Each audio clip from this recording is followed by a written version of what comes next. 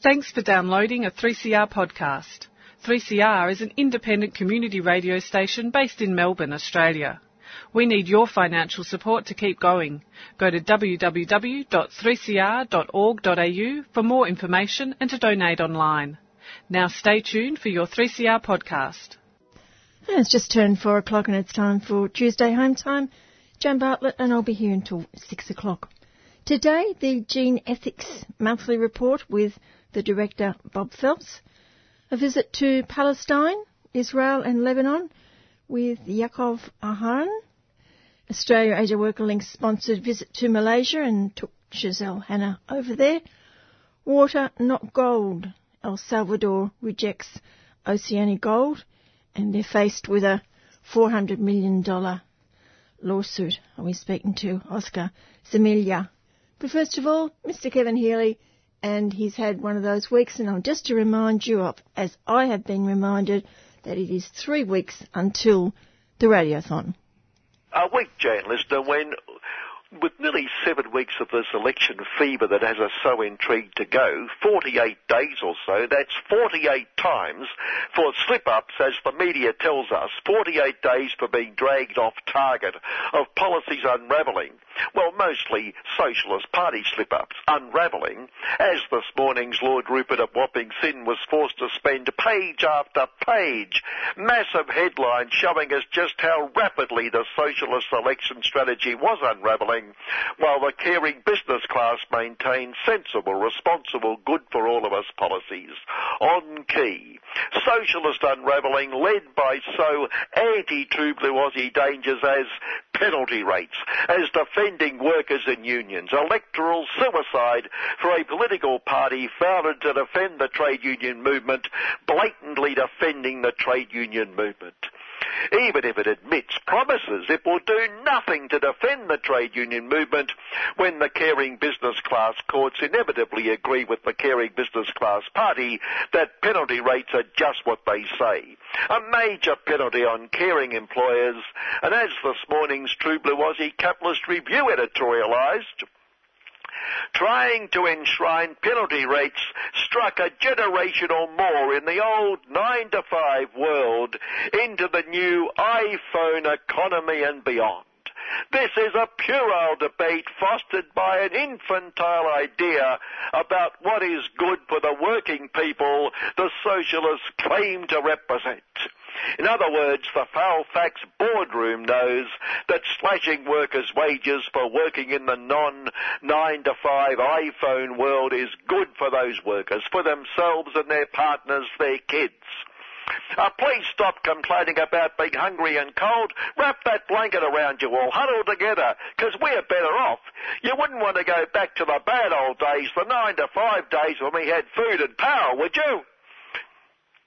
The initial warning came yesterday when the Capitalist Review announced evil unions wanting the socialists to retain, defend crippling wages was an unwanted distraction for the socialists.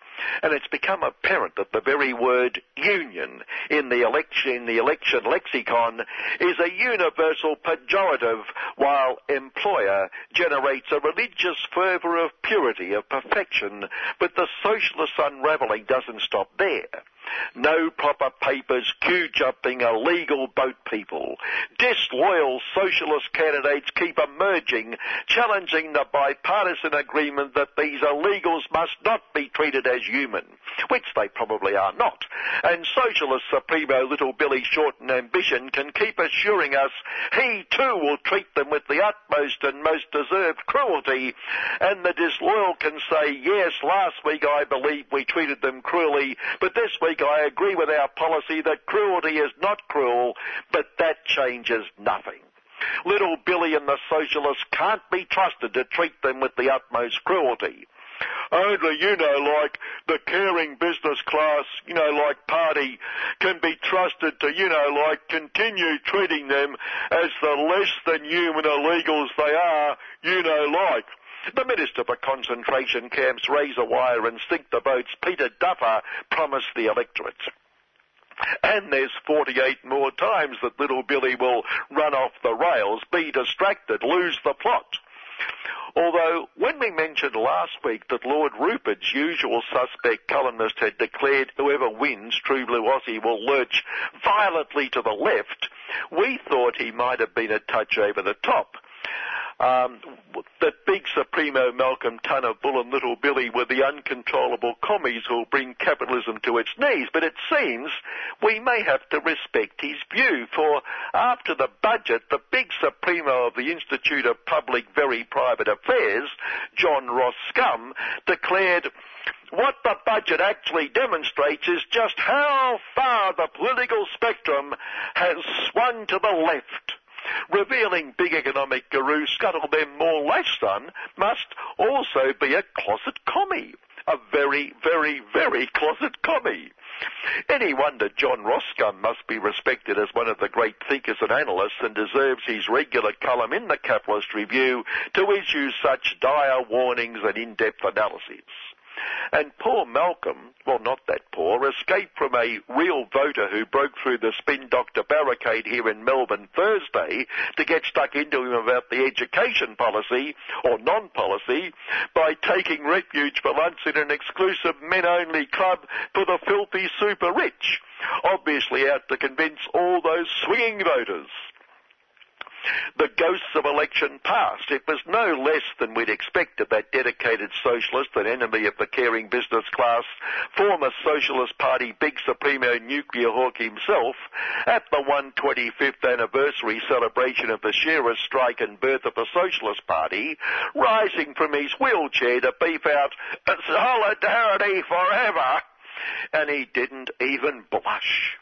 Nuke would have wheeled his way down to South True Blue Aussie to congratulate its big Supremo on getting the nuclear report he set out to get when he appointed the pro-nuclear lot who, surprise, surprise, came up with the pro-nuclear report he set out to get.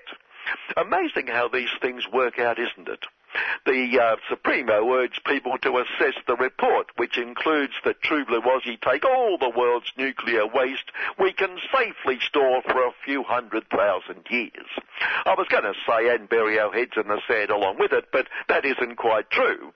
For the first decade or 3 or 4, the world's waste will be stored above ground until we can afford to dig a hole with all that wonderful money the nuclear world will give us. Above ground absolutely safely, of course. Urge people to approach the recommendations with an open mind. Now, an important interpretation here, which Nuclear Hawk himself would endorse. Those who oppose the nuclear industry and welcoming the world's waste and suggesting there might be just the odd bit of danger, the odd problem, have a closed mind and haven't thought it through. Those who support the proposals, like the uranium companies and their customers around the world who've been wondering what the hell to do with all that waste, and the team assembled to dredge up the report, have an open mind and have thought it through. Big food, as financial pages label them, the purveyors of junk crap, or junk food, or even more comfort food, although the word food is conceded purely for the sake of argument, concerned that governments are considering legislation to curtail their contribution to World Health and Fitness, have begun recommending more occasional indulgence in their salt, sugar and fat artificial ingredient delights. Mars a day, they've told us for years, now suggest maybe once a week. Nestle recommends but one slice of its pizza range and load it with salad. The sugar drinks slot are making similar self-preservation pleas. Surely these responsible boardrooms, good corporate citizens, wouldn't put profit ahead of community welfare, would they? Because I thought, obviously naively thought, surely it would be easier and, well, better if they simply produced healthy, real food in the first place and stopped producing the crap. Not crap. This debate about retrospectivity. The socialists agree the caring business class should not be hit with retrospectivity. Those already ripping off on negative gearing must be able to keep ripping off. Those who are ripping off on super concessions for the filthy rich must keep ripping off. While it is the caring business class party on the latter that argues they should rip off just a little less. Great believers in the law, the caring business class itself says tax changes must never be retrospective. How can we have confidence and particularly certainty if governments can just change taxes willy-nilly? Oh, so your incessant campaign to lower corporate taxes and taxes for the filthy rich and then to lower them again and again. You believe lower taxes must not be retrospective, must only apply to future filthy rich. Good heavens, where did that come from? Of course there's retrospective and there's retrospective. Shooters and Fishers State MP Jeff Bourbeman, Boar, good name for a shooter, wants everyone to be able to obtain capsicum spray because there are violent criminals against which the community has a right to self-defence. Instinctively we say, no, not a good idea, but thinking it through, self-defence like seeing an armed shooter and fisher walking towards you, or that violence we experience at many peaceful protests, give the constabulary a taste of their own non-medicine. Finally, there's been agreement and disagreement among our ethical economic giants, the big four banks. See, since this kerfuffle over a few minor problems like ripping off big time and the threat of a Her Most Gracious Majesty's Royal Commission, they've drawn up this banking and finance oath. And the agreement bit? They agree to a person. There most definitely must not be a Royal Commission, because that would ruin the country. No personal interest or self-preservation here. But they disagree with signing the oath. Put beautifully by Wurstpac Supremo Lindsay, maximise profits instead. Just because I've signed that, does that make me a better person? Let's reassure him. No, Lindsay, it doesn't. Good afternoon. And thanks to Mr. Kevin Healy for yet another week that was. We turn now to environment issues with Bob Phelps, who's the director of the Gene Ethics Network. First up today, Bob, the House of Representatives Environment Committee report has recommended at least 25% of environment group work must be for environmental remediation to fix damage already done. Haven't I heard this before? Well, this is a new inquiry that's been conducted, and I think that the Liberal National Party has been on about for a long time. Particularly George Christensen from Queensland has been trying to knock off environment groups and get the Register of Environment Organisations dismantled so that people like Friends of the Earth and Greenpeace would no longer be able to raise funds and get a tax-deductible allowance for their donors. Of course, that would essentially cripple the environment movement. Trying to force everybody into environmental remediation as opposed to advocacy and campaigning, of course, is a strategy to really stop the opposition to coal, climate change, just serves the interests of the right wing of the government and industry. Where does this report go from here? Well, now that we have the election, of course, I think it should be an election issue just to decide where it goes to. But certainly some changes will be made. The Labor Party and Liberal Jason Wood, who wrote minority reports, both agreed with the committee that perhaps it would be better to put the environment groups under the Charities Commission. And really that's not a bad idea because that organisation would simply apply the rules that exist instead of us being always under the surveillance of the Environment Minister, potentially subject to being knocked off the register and being defunded. Just when did this report come down, Bob? Well, in the last sitting week prior to Turnbull announcing the election, that's when several reports appeared that had been in the pipeline for some time. Of course, others weren't concluded and will presumably continue after the election. What about the Green Army that the government's been proposing? That doesn't seem to be going very well. Very good question, really. I think that it was just another face of the Work for the Dole scheme. No, it hasn't gone exceptionally well at all. What they're going to do about unemployment and the fact that there aren't enough jobs to go around ought to be an election issue as well. We're advocating, of course, that in the Senate at least, people number the boxes below the line so that we can really select some people who are going to do something in the new Parliament rather than just being seat warmers or scammers in there. I can't name them particularly, but of course I think it's a matter of each individual voter doing some research and really checking out who's standing this time. Very interesting that the Morgan poll yesterday is showing Labor well ahead at 52.5% two-party preferred, with the Liberal National Party trailing. But the other thing that's very evident is that the changes to the Senate rules are probably not going to deliver what the government had wanted. They, of course, were very keen that all the minor parties would be knocked off. But what the Morgan poll is showing is that the Greens and the Xenophon group are going to do very well, and indeed in the Senate and maybe even conceivably in the lower house may hold a balance of power. It's interesting times. It'll be interesting to see if we can see a replay of Julia Gillard's performance when she managed to get legislation through by actually talking to the other interests in the Parliament, getting negotiated agreements. Whether Turnbull is obviously not up for that, the way that Bill Shorten's talking, where he says, absolutely no coalition or cooperation with the Greens, whether they could actually carry off something like what Julia Gillard did in the hung Parliament is really difficult to say. Let's turn to another report, Bob. This one's the Innovation Report. What does that achieve? Barnaby Joyce had initiated a report into farm innovation. Innovation's the big buzzword of the federal government. So Barnaby got on the train and talked about farm innovation, which would include satellite positioning and particularly, of course, the use of gene technologies, which was our interest in this.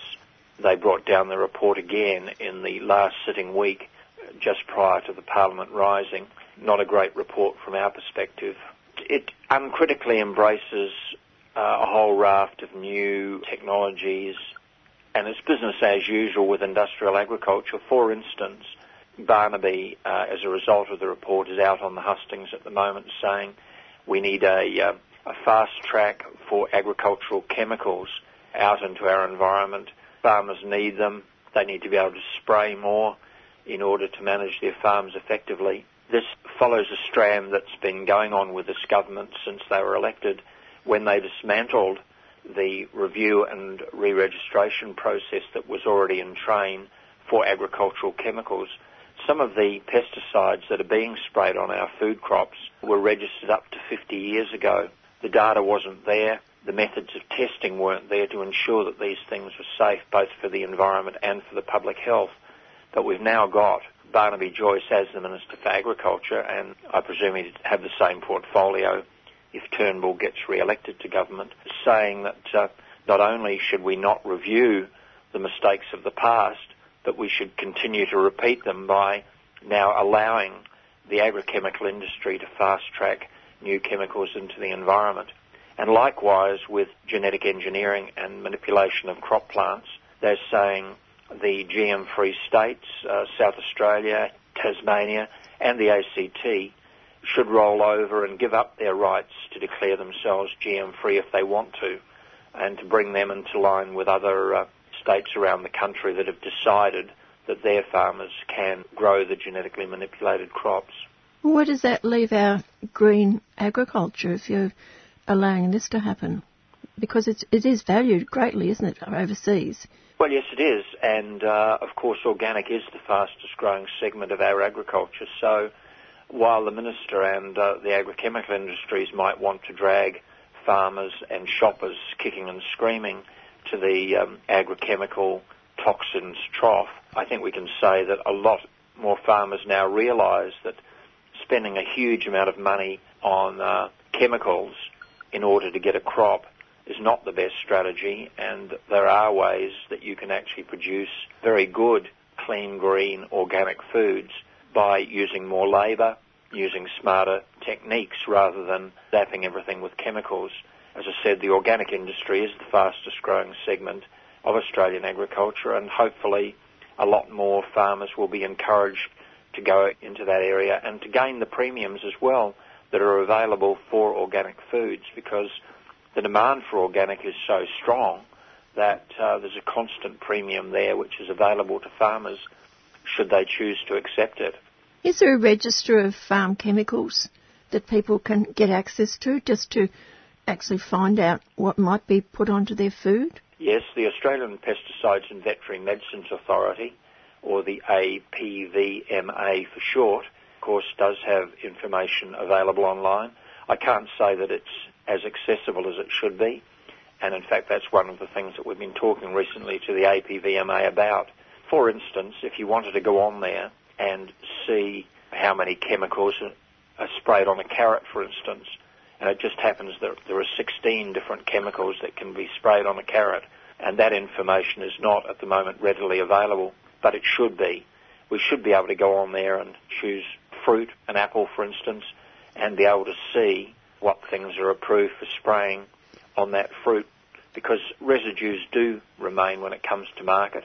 With the World Health Organization saying, as they did last year, that Roundup, the most used weed killer in the world, is a probable human carcinogen, a re-evaluation of the toxicity of chemicals used on food crops is absolutely essential, and we and other groups have been calling for some kind of inquiry, if not a Royal Commission, certainly a Senate inquiry after the election, to review the current state of regulation and the toxicity of those old, really largely unregulated chemicals that are out there poisoning people. And also, are you concerned about the pharmaceutical products that are fed to farm animals? Certainly antibiotics. 70% of antibiotics go into animal feed in North America, and I'm not sure of the percentage here, but it is quite large. This is antibiotics given to animals in intensive rearing situations like battery hens, pigs in sow stalls and so on, because of course they would get sick and die without routine medication which is added to their feed. And as a result now we see that the antibiotics, which are also of course used to treat human beings because of their overuse, are provoking the emergence of resistance in the microorganisms. You know, when you've got a pathogen that's reproducing itself every 20 minutes and you're out there with your antibiotic trying to kill them, they are going to adapt, and very quickly. And as a result, we now have in hospitals microorganisms that are not treatable with any of the generally available suite of antibiotic treatments. This is something that must stop. It means going back to farming practices that are more in keeping with the environment and that don't involve the routine feeding of these pharmaceuticals to animals as a way of promoting their growth. And it's not just the on-land animals, it's the fish farms that are everywhere now. Well, intensive fish farms, that's right, and something in excess of 50% of fish are now produced in fish farms, which is a terrible industry from the point of view that these animals, of course, need to be fed in their containment, like a zoo. Mm-hmm. Practice has been to dredge the oceans for other fish, seafood, to feed to those tuna, salmon, and the other fish in the fish farms. A hugely destructive practice which just is essentially mining the bottom of the ocean. And then, of course, a lot of additional feeding with plants and other residues from farming produced on land as well. Completely unnatural environments and not good for the animals, not good in the long run for our health either, and a disaster for the environment. Really, aquaculture, I really think we need to put a big question mark over it and just wonder whether we should say no and just accept the fact that we're polluting the oceans with every conceivable kind of toxin, plastic, and other thing. We're destroying natural fish stocks. Now we think we can get away with feeding the human population out of these fish farms. It's a disgusting picture. It's not sustainable, and we need a really thorough rethink of where we're headed with that. Just getting back to the innovation report, where is that going to now, and do you have any input into answers to what they're putting forward?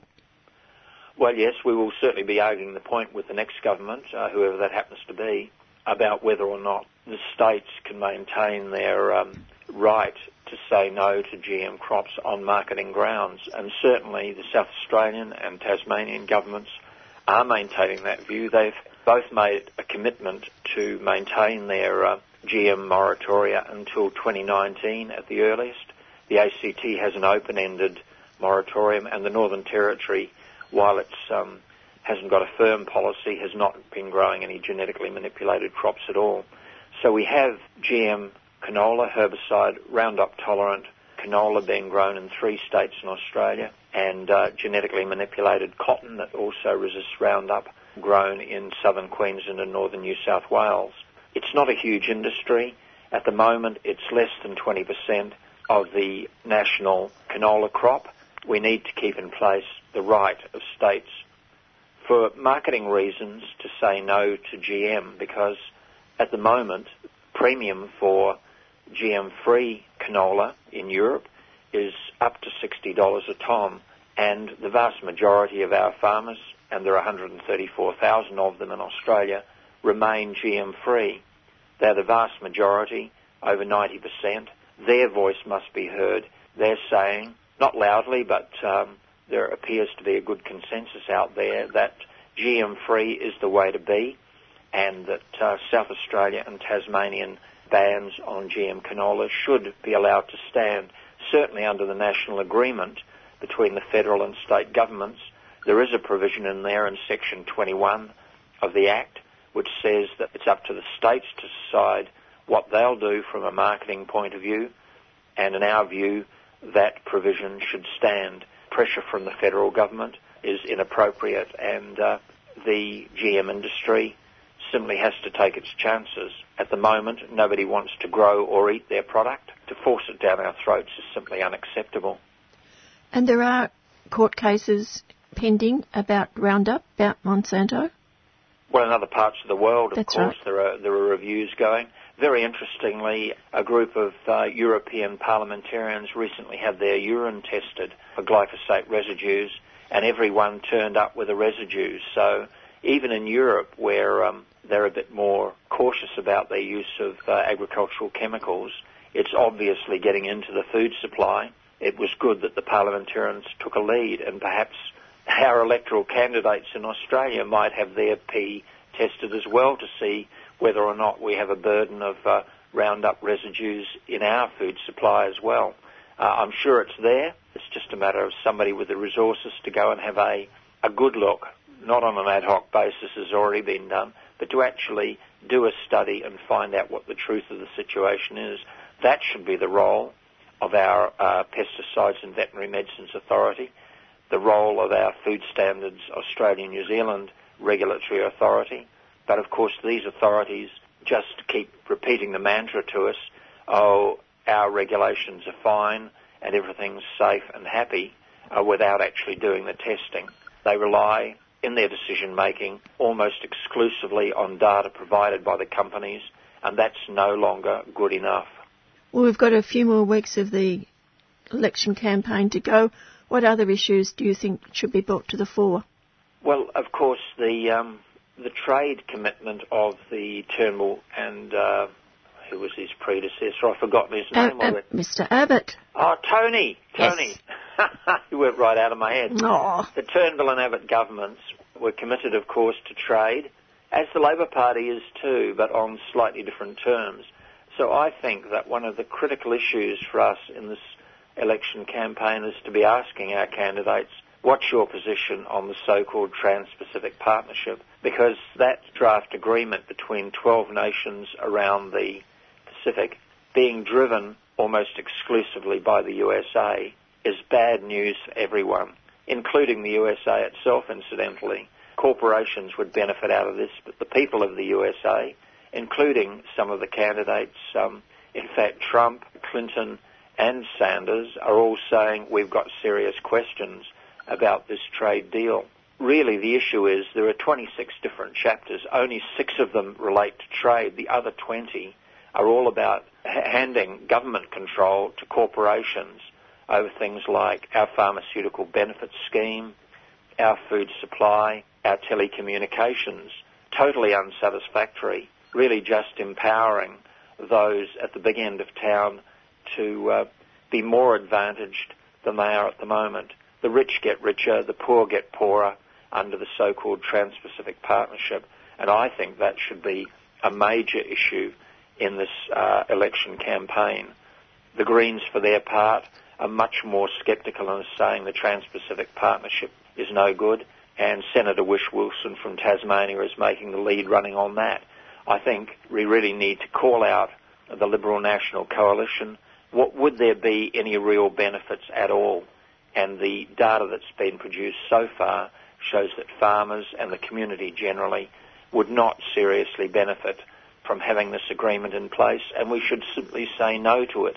And an issue that you've been talking about over the past couple of months is food labelling. Nothing substantial except that country of origin labelling, of course, is about to begin on July the 1st. It's going to be very interesting to see how it actually works out, because all of the labels have a dinky little kangaroo on them and a barcode which is supposed to show what proportion of the ingredients of a particular food product are local and how much is overseas produced. This may be helpful, but with that little kangaroo on every label, I suspect that a lot of shoppers will simply look at it, think, oh yeah, that's Australian, and will buy it anyway without going to the fine print. That still needs to be tested out in the marketplace. There'll be a lot of education needed to get people to actually seriously use the information that's there, and then to spend their food dollars wisely so that they can influence what's produced and what's sold through our supermarkets. Let's see whether it works or not. The other thing we're promoting, Genethics, of course, is still saying to shoppers, look out for the GM-free labels. Increasingly more and more products are carrying GM-free labels. And again, we're asking people to buy them because that sends a very strong message back to the producers. This is what we want, and we don't want foods with genetically manipulated soybean, corn, canola, or cottonseed oil in them. You need to be a thoughtful shopper. Go in there with the shopping list, know what you're going to buy, and go for GM-free. Go for Australian, local, clean, green, produced here, and not sending our agricultural jobs overseas to other countries. Is there a booklet? For the GM-free guide, there is, available on the GMFAA website, the GM-Free Alliance website, downloadable there. As to the country of origin labelling, that's in the hands of governments at the moment, and I believe there will be some information around, but exactly what it is and what it will be, I'm not sure, because it may have, in the flurry of activity around the election, fallen through the cracks. But after July 1, I'd start looking out for those labels. Do look for the little barcode, because it will provide some information at least about where a food comes from. Finally, Bob, there are a few crops in Australia which are GM. One of them is canola. Has it increased, the acreage increased exponentially over the last few years?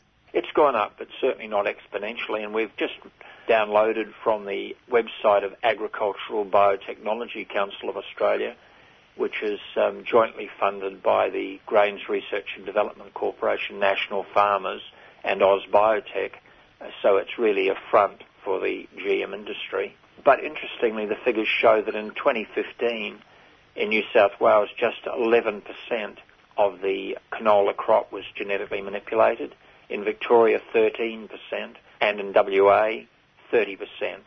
So overall, if we looked at the national crop, it would be about a modest 15% overall.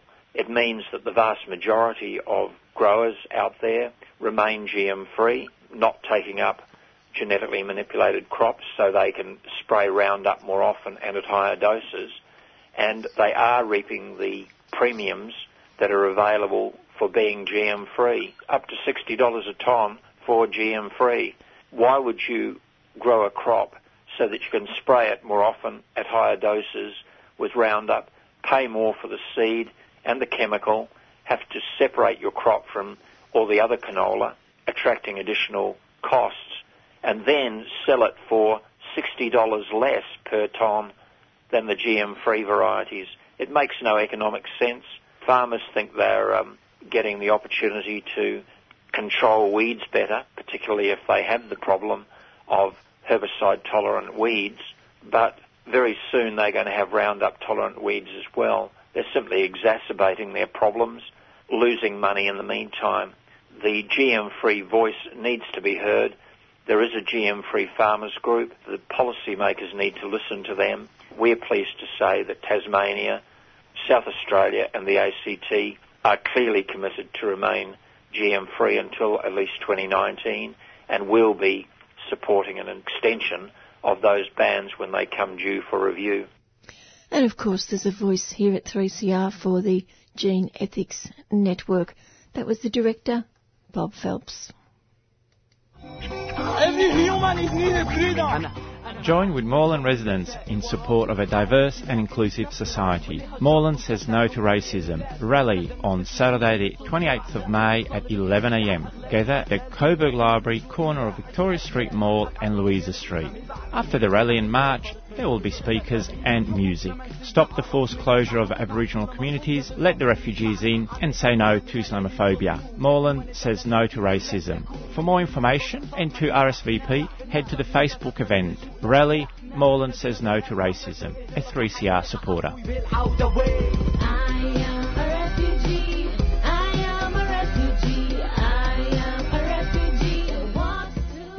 Ladies and gentlemen, this panel is now on air.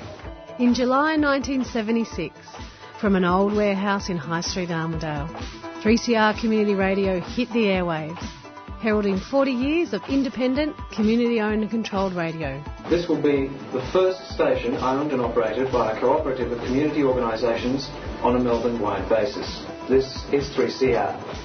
As the status quo of old media is challenged, as publications come and go, in a country with the highest concentration of media ownership in the world, 3CR continues to broadcast radical, insightful radio 24 hours a day, 7 days a week. We're not talking about land rights, we're talking about sovereignty. That's why it's important for us to be at the 10 Embassy.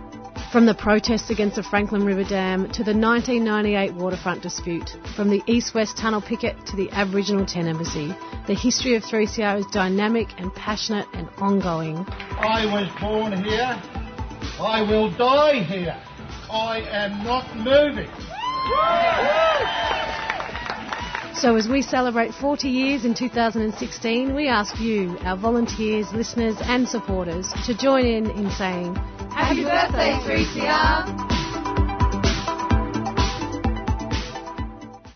On the program last month, I spoke with Mary Brabenek, one of the participants in the recent APAN, Australian Palestine Advocacy Network study tour, which included Palestine, Israel, Lebanon and Jordan.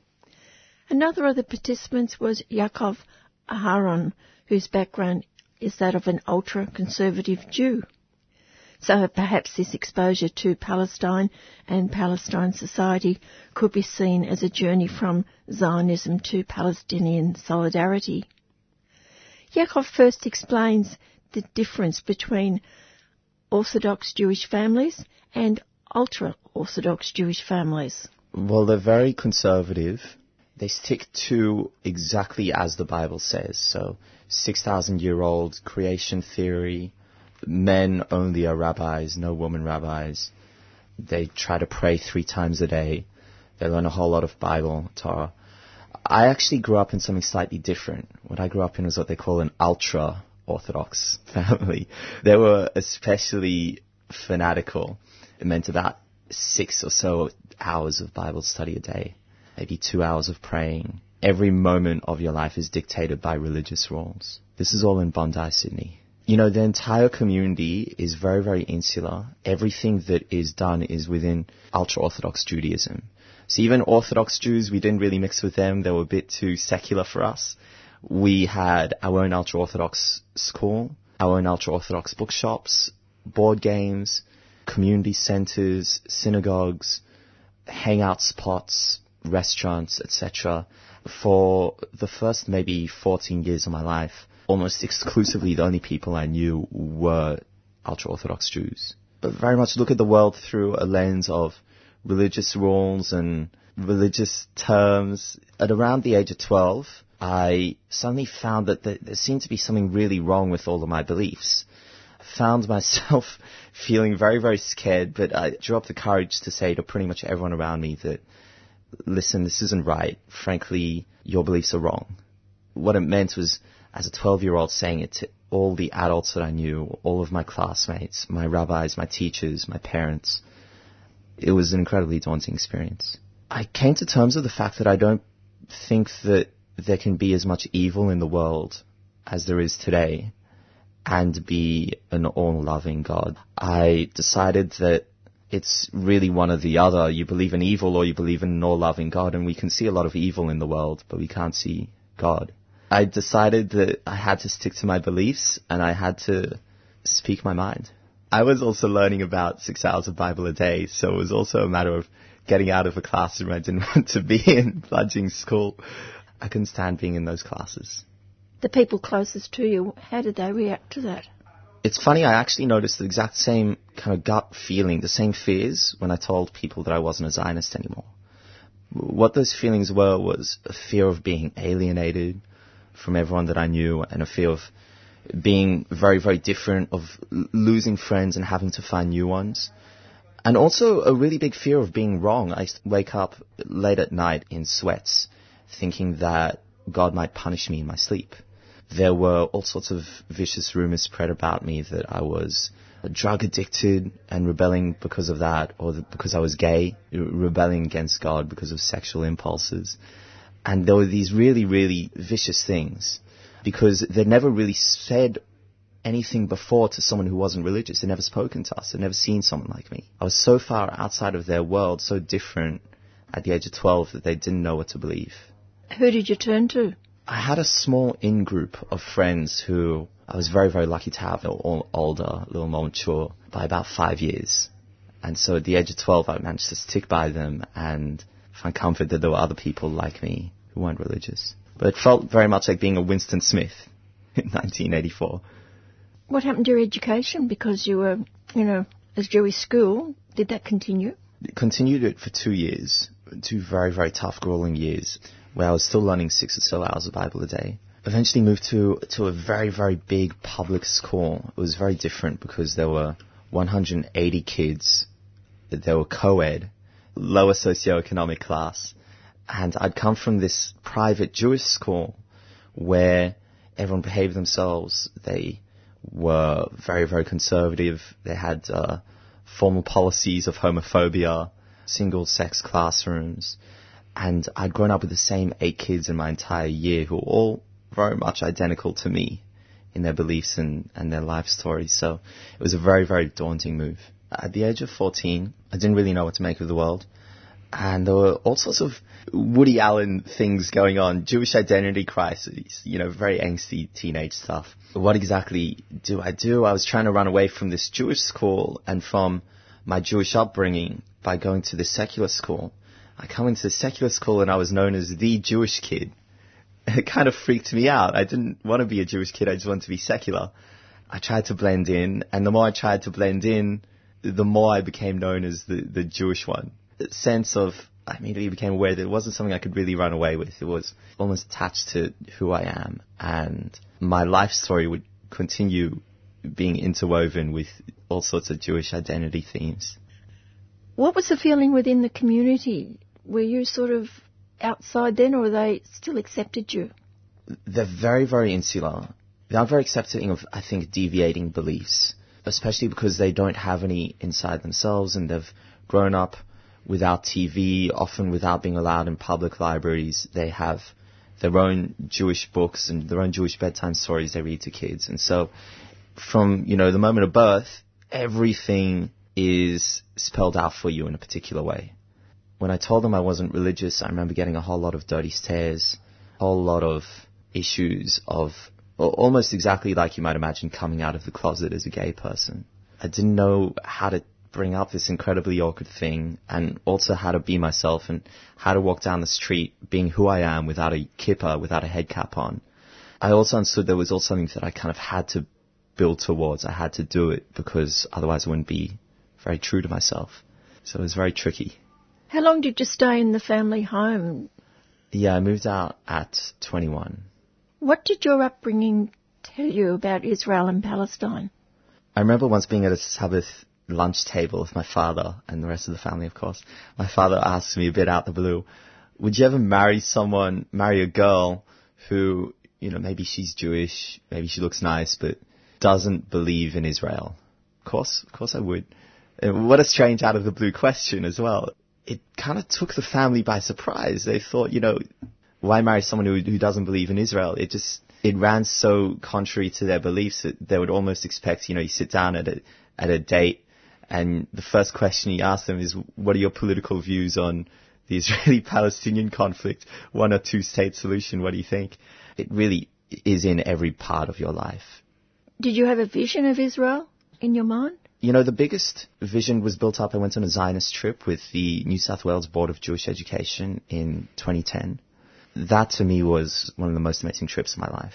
They built up a whole lot of pride in Israel without, dare I say, very much content. So we kind of left all beating our chests saying that we'd join the IDF and we'd be a part of this great Jewish utopia. But we didn't really learn very much about the country.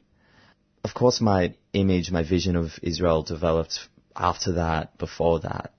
But that's what sticks out, that one trip. What did you see on that trip? Where did they take you? They took us to a whole lot of historical sites, biblical sites. A couple of the incidences that stick out is when we saw Israeli soldiers being inaugurated after their basic training up at Masada to put in a kind of, be just like the Masada soldiers who fought till death for the Jewish state. Or the other one was when we were in the city of David and they pointed to this one little block in a castle. They said, this big castle, we think that it's the remains of King David, who, by the way, there's no historical evidence really for. And then they said, that little block over there, we actually think that was his toilet. Looked for a couple odd stairs in the group. I didn't really find them, but I let off a bit of a giggle. The third big difference was they said, do you see all these remains on the side of the road? This is how rich Israel's history is. All these remains, they're from the Roman Empire. They're 2,000 years old and they're still here on the surface. And they're completely unexcavated. They're just lying there. Anyone can come in, they can see Roman ruins. When I went on this APAN Palestine trip, that's the Australian Palestine Advocacy Network, this past summer, they pointed to these same ruins all over the side of the road. They said, this is from the Nakba in 1948. And I said, wait, hold on, these ruins, I was told they were Roman. They said, nope, it's something very, very different that has been covered up. We haven't really been told about that side of the story. Talk more about that trip with the Jewish people. What else did you get out of it? When I went with the Board of Jewish Education in 2010, I'd have been 16 years old. I was very, very patriotic at the time. I came back and I made a promise to myself, when I turn 18 and graduate high school, I'm going to join the army. I really meant it. Luckily, I didn't end up going to the army, but it made me want to, beat my chest and defend a homeland that felt more like home than Australia. You seem to have some contradictions there.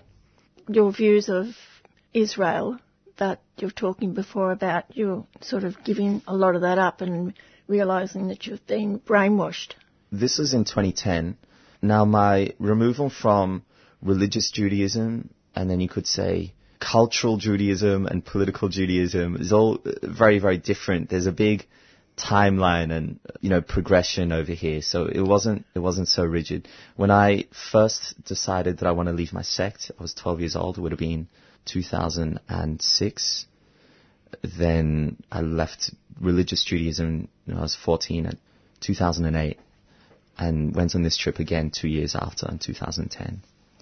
Was going to university also a turning point in your outlook on life and your outlook on your place in the world? The learning experience of going to university? What did you study? I study international relations, which I often describe as the way that countries relate to each other internationally. So it's like, if the world is one big family, how do they get along? Of course, Israel and Palestine are part of a family, but it's very, very dysfunctional. When I first came into uni, I had to dig deep for content on Israel and Palestine. At first, it actually made me quite right-wing, because the Australasian Union of Jewish Students is very, very big there, and they're very good at getting a message out. And I was, in fact, the president of the society at UNSW my first year. I really went all in with my chips, and I was so happy to see, the community side of things and the way that they were all there for each other. with that came, I guess, a little more Israeli politics. And how did that move on to a visit to Palestine, Lebanon, Jordan, Israel with APAN? How did you get involved with APAN? My first meeting with APAN was, I was reading a philosophy book on the bus, and I had to stand up, giving a seat to someone else. It was a very, very packed bus. I'm a bit frustrated because I was looking forward to reading my book, and I look up, I see a philosophy professor, Peter Slezak, who's a very outspoken critic of Israel, kind of a public intellectual in Australia, in UNSW, and I'm thinking, I've never talked to strangers on the bus, but I'll do it this one time. I approach him, and we immediately hit it off, and he starts quoting the opening sentence of the same chapter I was reading offhand from this one book. It's the History of Western Philosophy, this Baruch Spinoza chapter, a Jew who got excommunicated philosophical beliefs. And he said, you and I, we both share quite a bit with Baruch Spinoza. We're both rebellious bad Jews. We should come on this Palestine trip together. And I thought, that's a nice idea. And I went. Was it a challenge? Yeah, I broke down at the airport. I was crying so much because I thought, honestly, that as rational as it was, I might be walking into my death, because that's where all of my childhood had led me to believe.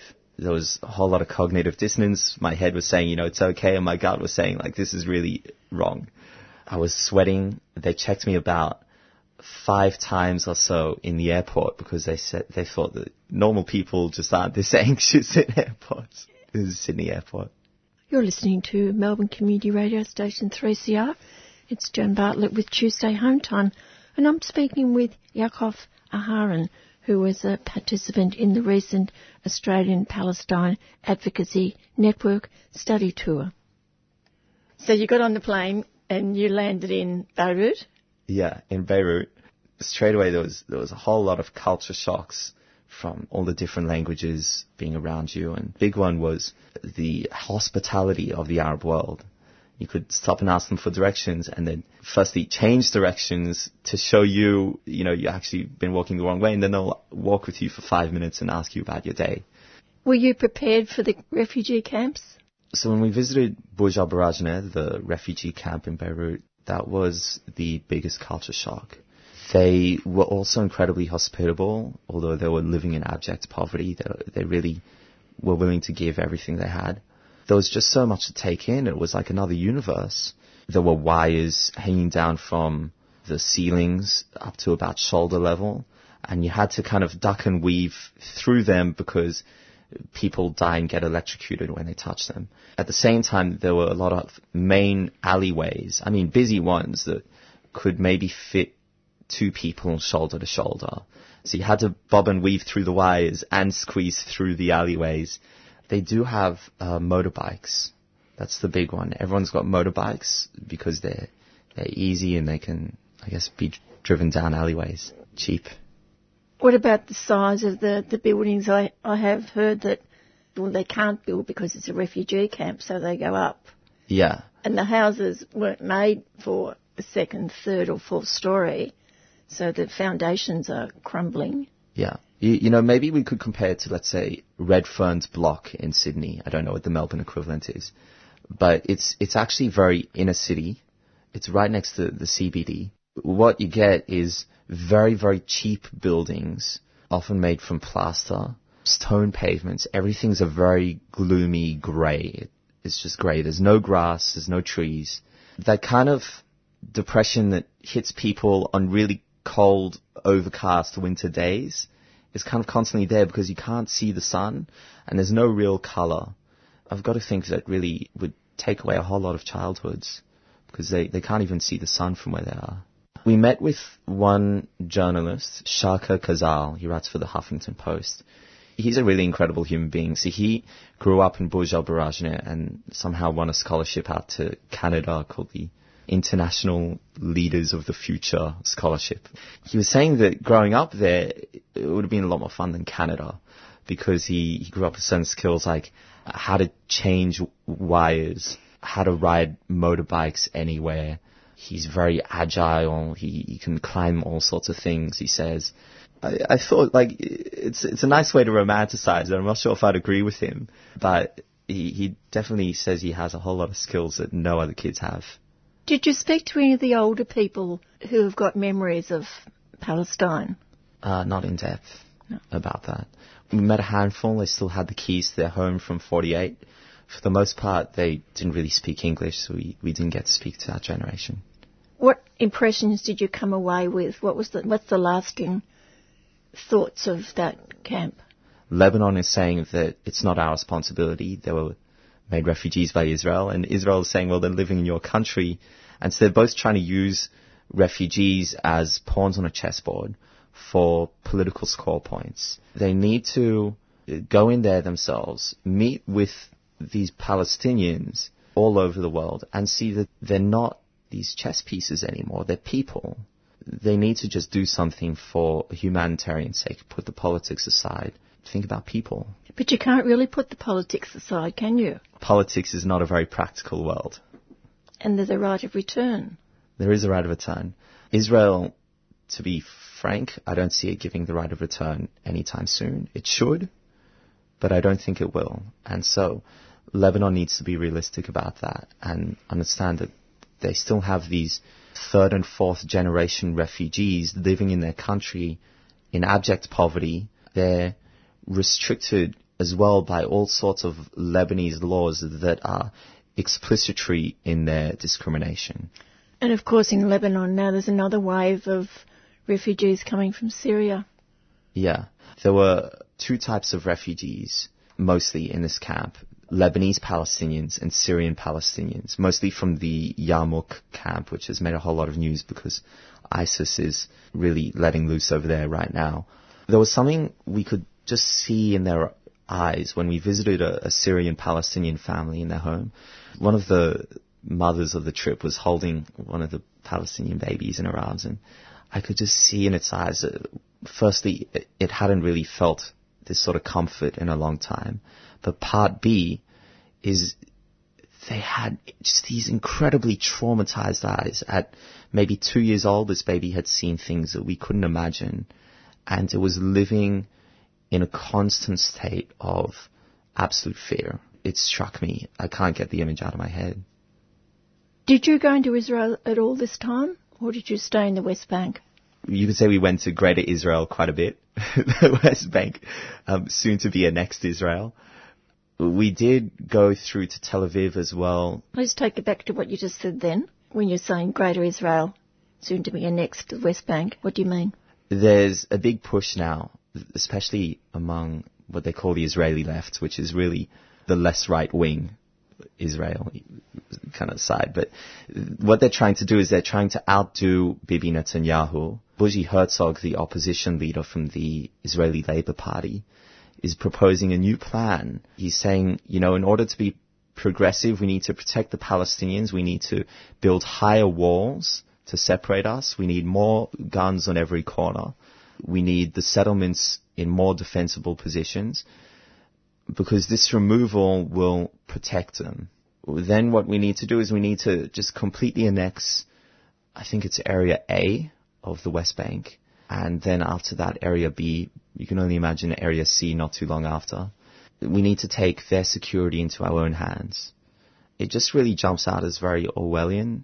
What it really is a plan to not seem soft on security. The right often perpetuates this myth that the left never really does anything about terrorism. So they're trying to not seem soft, and they're now looking to outdo and go even further right-wing than Bibi, which really means there's no way out if you're really looking for a solution within Israeli politics.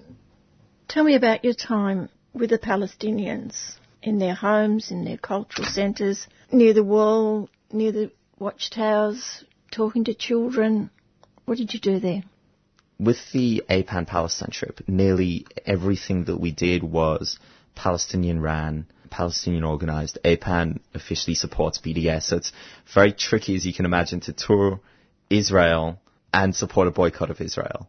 We did our best, buying almost exclusively Palestinian products, going to Palestinian-owned restaurants, even if we were in Haifa. But from there, really everything that we did was mostly Palestinian. We stayed in their homes, we ate their food, we experienced their culture, we went to their nightclubs and bars and heard the best speakers that they have to offer. What did you see of the children? Well, the children are all over the place because they're not really in school very much. They don't have many schools to go to. They have, a morning shift and an afternoon shift, and they divide it equally. It can only fit so many in a classroom, which means that there's a whole generation, they call it the Intifada generation, of kids that are bored and have nowhere to go. As you can imagine, a whole lot of issues rise from that. Crime, drugs, and, just general delinquency. But it also means that they're all over the streets and they're very, very friendly and they're all very happy to see tourists. And I suppose for little children, the street is their playground. Yeah, the street is absolutely their playground. So it's why the Intifada has always been pushed forward by kids, because these kids don't feel like they really have a future to look forward to under the occupation, under the apartheid. So for boredom, they turn to throwing rocks. Anthropologists actually now study this. They throw rocks now as kind of a young little kids kind of beating the chest, how manly are you sort of game. Almost like we play tip on Australian school playgrounds. They throw rocks at targets.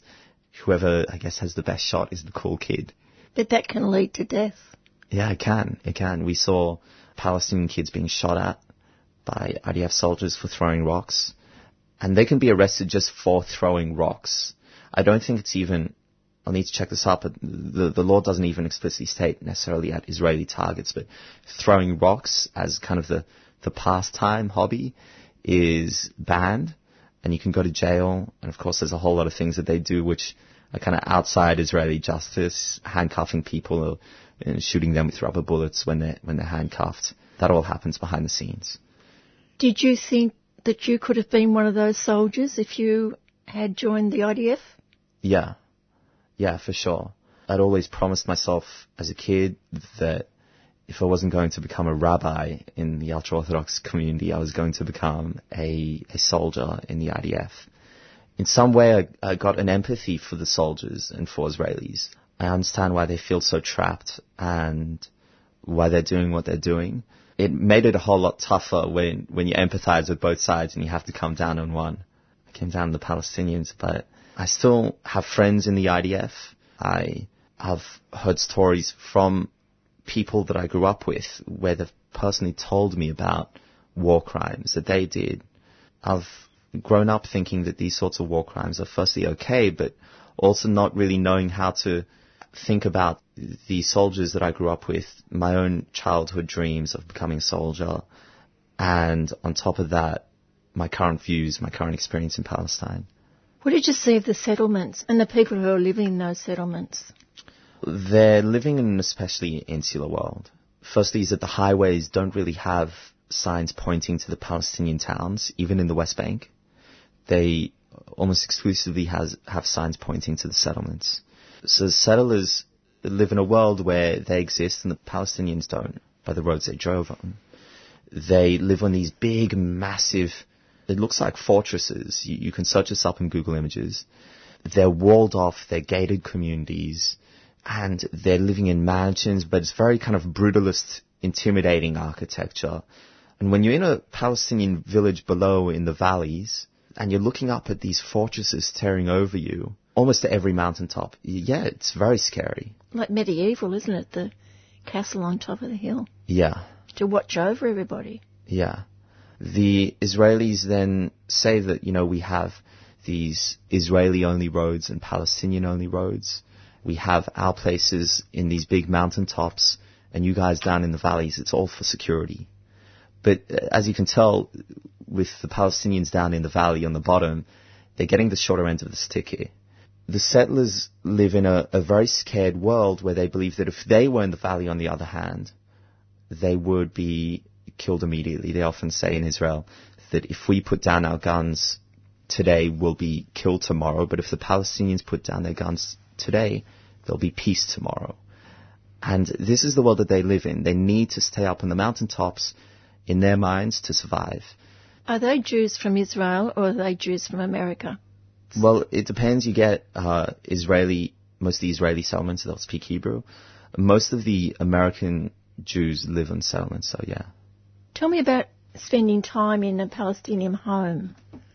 They're incredibly hospitable, and they're big fans of coffee, like Melbourne.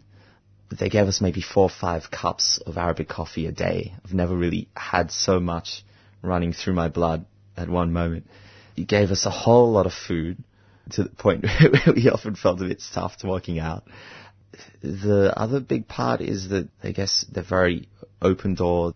They often invite you into their home without even really knowing you. We met this one performer at a nightclub. He was playing an acoustic guitar-like instrument. It's called an oud in Arabic. He invited us within 5 minutes of talking to him to come over to his house, meet his entire family, meet his kids, and accompany him to a local primary school where he teaches kids how to play music, how to express themselves. I just thought, isn't this really wonderful? You don't get this in Australia. People are much more closed off here. They keep to themselves and they live in, these private single-room studio flat, are very, very removed, and it's my personal space, not yours. What did they tell you what they would like you to do when you go home? Wanted me to write about it a whole lot and to do things like this sort of radio interview and tell my friends about it. Palestinians feel especially abandoned by the international community, so it was a real big thing for them to get the message out there and to treat this as, an eye-opening experience rather than a fun tourist experience you do in the summer with your mates. I have read that one person said it was a transforming experience for him. Was it that for you? Yeah, especially because Israel and Jewish identity is part of who I am. Realizing, firstly, that these two things have been linked together artificially by organizations in the Jewish community which also put out propaganda for Israel. It makes it a lot more tricky to make them separate, but it also meant there was some sort of weird identity searching trip for me, just as much as it was a vehicle for the Palestinians to get their message out there to the international community.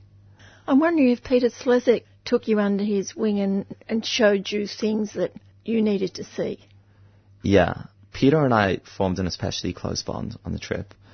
We were often, I guess, able to talk about what he calls the Woody Allen things, about what it's like being, an angsty, anxious Jewish character, exploring all the things that good Jewish boys aren't supposed to do, as the stereotype goes. So we both feel a bit like outsiders in our community looking through the window in, so we get a bit of a glance at what it's like, but from a removed perspective. The essay Non-Jewish Jew by Isaac Deutscher talks about this phenomenally well. Final thoughts? Well, there's 2 big things that especially jumped out to me on the trip. The first is that there is actually a whole lot of anti-Semitism in the world. It is true. But we can't also remove ourselves from the causes over here. Bibi Netanyahu tours all over the world and says the things that I'm doing in Israel, the apartheid and occupation I'm imposing, is on behalf of the Jewish state. He comes into France after I think it was Brussels attacks last year, and he says, all of you French Jews, you're threatened by anti-Semitic Islamists. Come into the Jewish state, Israel, and we'll protect you. Board of Jewish Education sent me on a Zionist trip in 2010.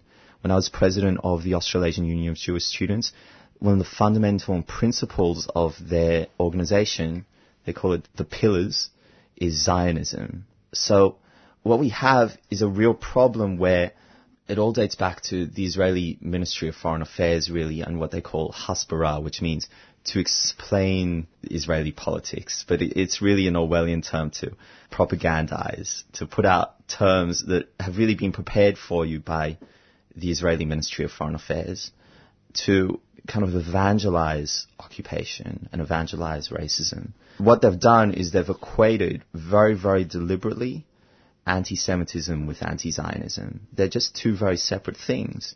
I'm very, very proud of my Jewish identity and the culture that it's given me. Not proud of Israel.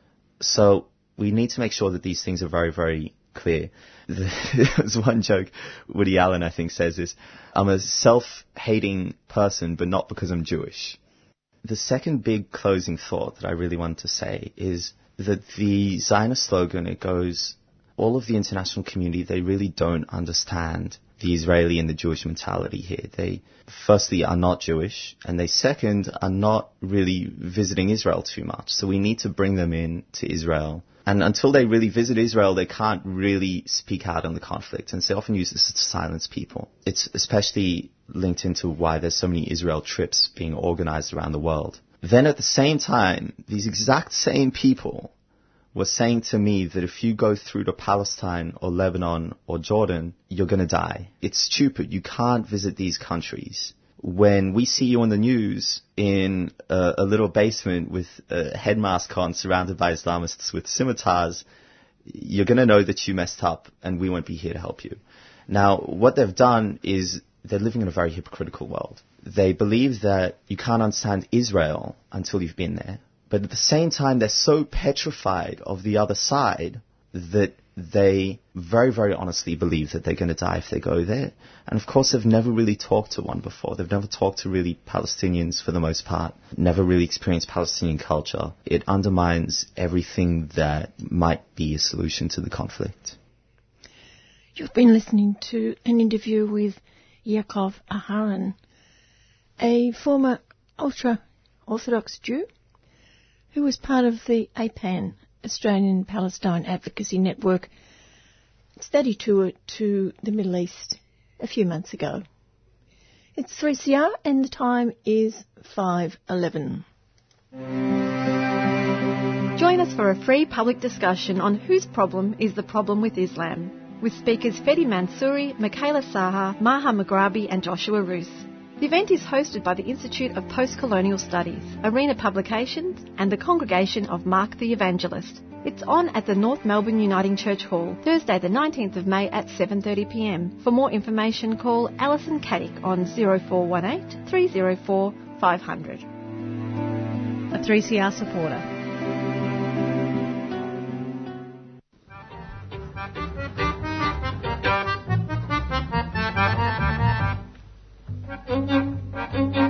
Hello, I am Gabriel Gatté.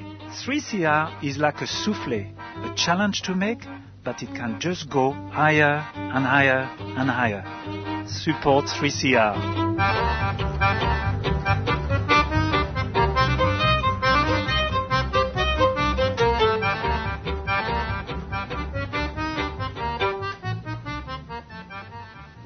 The view of Malaysia is that it's a country sliding towards dictatorship, where opponents are being silenced, even to the extent of the proposed bill that is aimed at silencing Malaysia's legal profession, which has been at the vanguard of defending human rights and the rule of law in Malaysia. Decades of neoliberalism, one description I read, neoliberalism, crony capitalism. Now, how has that impacted on workers in Malaysia? This was the first question I asked Giselle Hanna, who recently returned from a 10-day visit to Malaysia and Indonesia, organised by Australia Asia Worker Links. The first thing is that, and I guess we also make this mistake in Australia too when we talk about workers. Firstly, workers aren't homogenous, so there are different classes of workers even, and that's very much the case in Malaysia.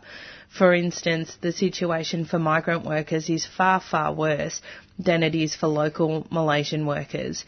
In general, the trade union movement is very yellow, and that is a product of years and years and years of repression. So the Internal Security Act, which has been repealed, was initially targeting communists. That was the whole point of it.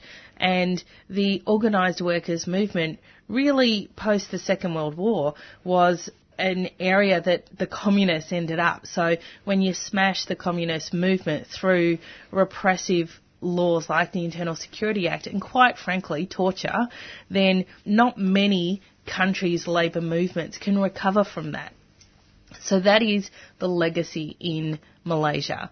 So the movement is very, very conservative. It has a wide range of yellow elements. At the moment, the MTUC, the Malaysian Trade Union Congress, has a left-wing person as a secretary. So his name is Gopal. He comes from Ford. So he was a Ford worker. He became a delegate and he became a workplace representative and basically genuinely rose through the union ranks to become the secretary of the MTUC. But the rest of the MTUC is quite conservative, not yellow, conservative. And I mean, that's a separate conversation about how you define a genuine and a yellow union. And it was a debate I had with workers across Malaysia and Indonesia. Well, tell me how you do.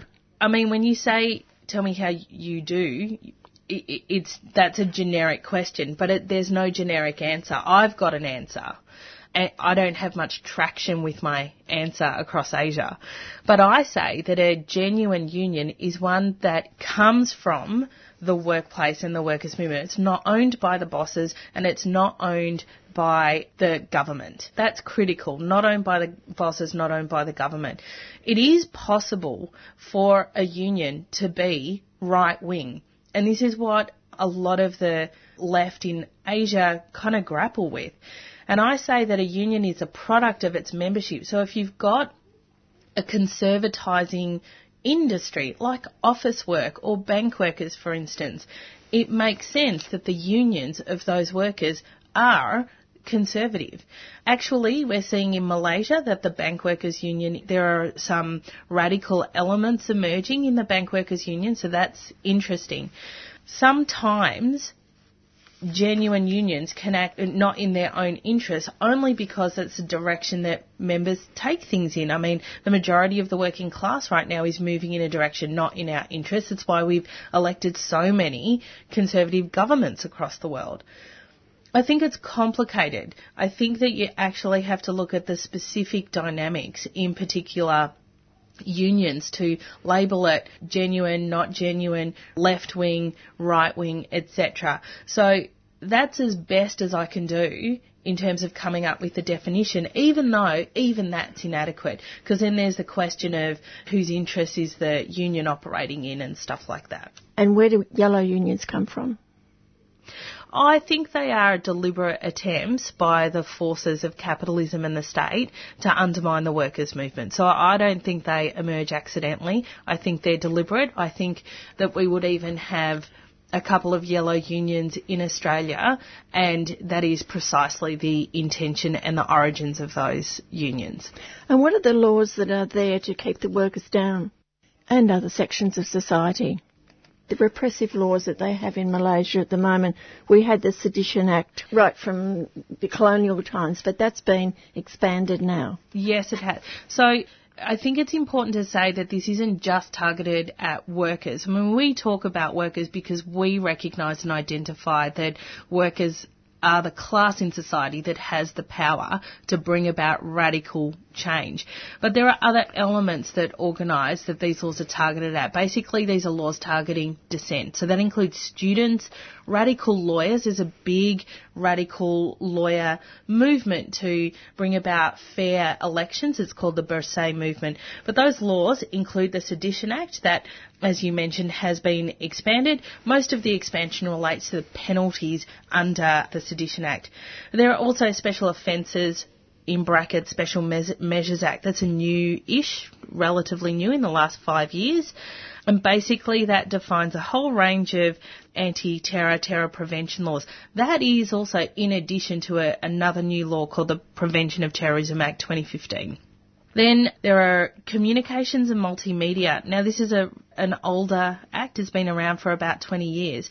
There are some workers, some union organisers have been targeted by this. So this is conduct over Facebook and other forms of social media, which, as we know, is a very useful way to organise people. But obviously, governments have found a way to crack down on that and really prevent the spreading of radical ideas that way. That's also the case for the Printing Presses and Publications Act. So one of our comrades, Arul, who was the former secretary of the PSM, the Socialist Party of Malaysia, is currently facing charges under sedition and a myriad of others, including a publication, a statement of the party that was put on their website in relation to a particular sit-in. So there was a mass demonstration, some activists occupied some government buildings to make a point. About 172 of those people are now facing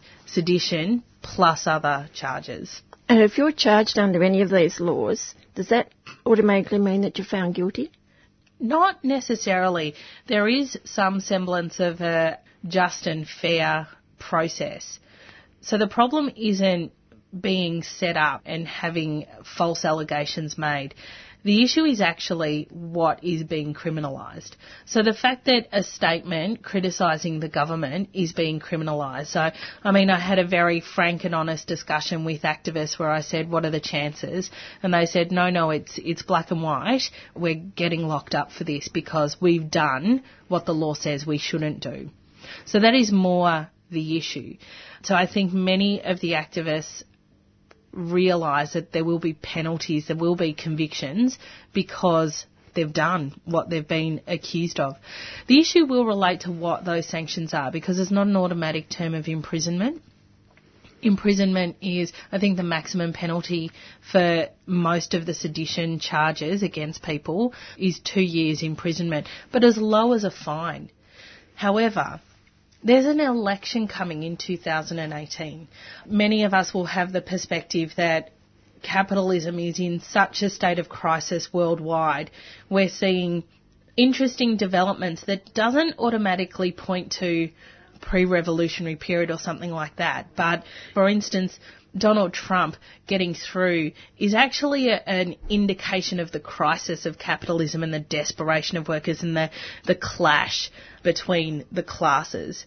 The fact that you've got more austerity measures proposed in Greece and more protests as a result, that's also demonstrative of this capitalism being in crisis.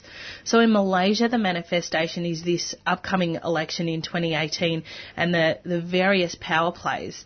Mahathir's party, he's lost dominance and leadership in his own party. Who he wants to succeed him is unlikely to succeed him. So there is a lot of manipulation going on now. We've seen, the PAS, which is the Islamic Party, which has had conservative elements and not conservative elements, but previously a part of the Bersih movement. They've now split, and the conservative elements have gone to UMNO, which is the ruling party that Mahathir has kind of been sidelined inside of. Now, what happens to the other side of PAS is yet to be seen. But there are all these other activists, Tien Chua, Anwar Ibrahim. Anwar Ibrahim is still in prison. Tien Chua now has charges against him. He got elected in the last election.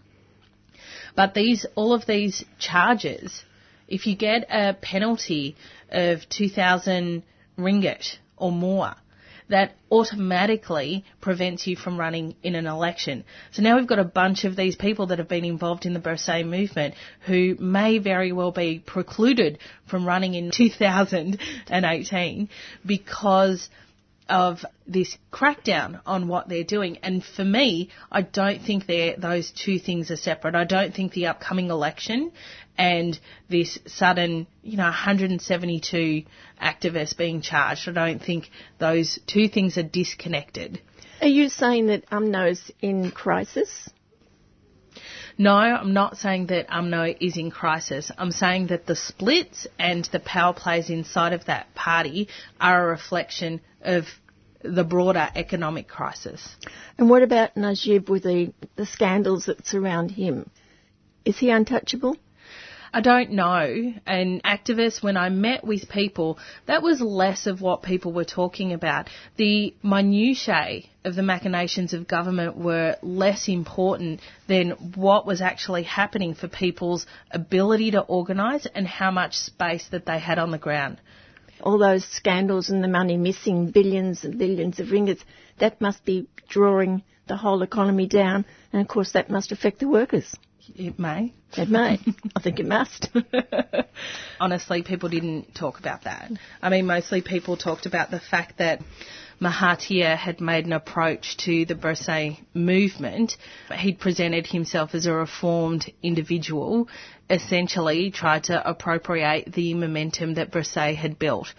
and he's forming a new alliance, and he's managed to convince 2 leading members of Bersay to join his forces that will have the impact of decimating Bersay. This is more what people are looking at. How much space do they have?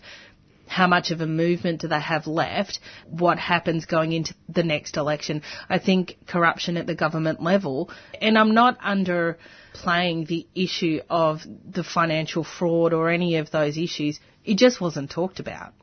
What about migrant workers and where they're coming from, the treatment that they're meted out to, and how the working people in Malaysia themselves can work with the migrant workers? Is that possible?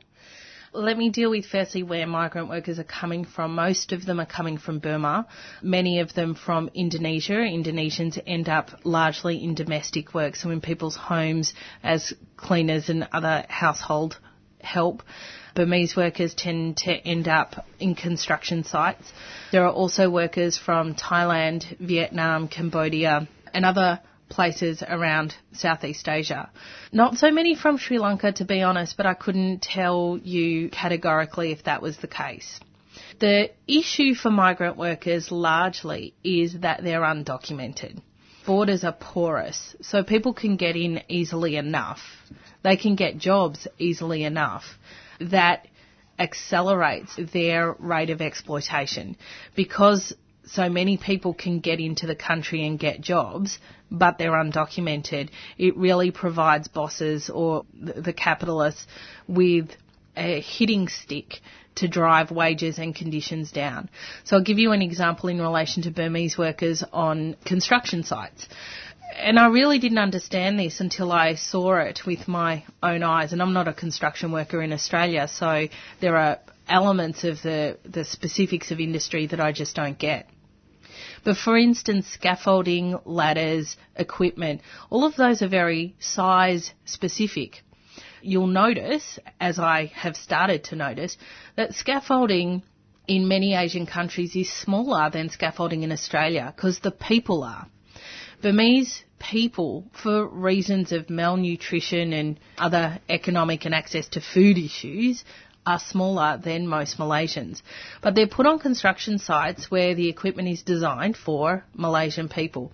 Everything is much smaller and it's noticeable, and it actually just makes it more dangerous for these workers to get up on the scaffolding and use that particular kind of equipment. And there are no safety measures put in place because they're undocumented workers. Nobody knows they're there, technically. That is part of the issue. But then the other thing is that there's an entire industry around that. Periodically, the government just cracks down on undocumented workers, rounds them all up and sends them back home. This is how you maintain the fear and the pressure and the impetus to drive those wages and conditions down. When I was in Malaysia, I had the opportunity to attend a workshop. So this was co-organised by a new project or initiative called the North-South Initiative, referring to the traditional Northern Hemisphere, Southern Hemisphere, and trying to fight for justice internationally for workers. It's what it's about. And the MTUC. So they invited migrant workers that they've had something to do with in an organising capacity. The MTUC has a migrant workers project, and they basically had this all-day round of workshops and discussions to try and find out what are the demands, what are the issues for migrant workers, and what can we take to government in a roundtable discussion. It was probably one of the most genuine discussions I've ever seen, because a lot of the workers had previously been disengaged, and it was actually a process of, I know you're a migrant worker, on your job site, how many people can you bring people? And it was just a word of mouth, starting with who's come to us with a migrant workers industrial dispute, and then how can we access people that are off on their workplaces that are totally disengaged from any organising. And so all those people were in a room, and they genuinely discovered, as is what happens when workers talk to each other, that they had similar issues, that they faced similar problems at work, and that it actually was a collective problem that they could fight and win collectively. And are women part of that? There were a significant number of women, particularly domestic workers from Indonesia. They were very much represented in the workshop that I attended.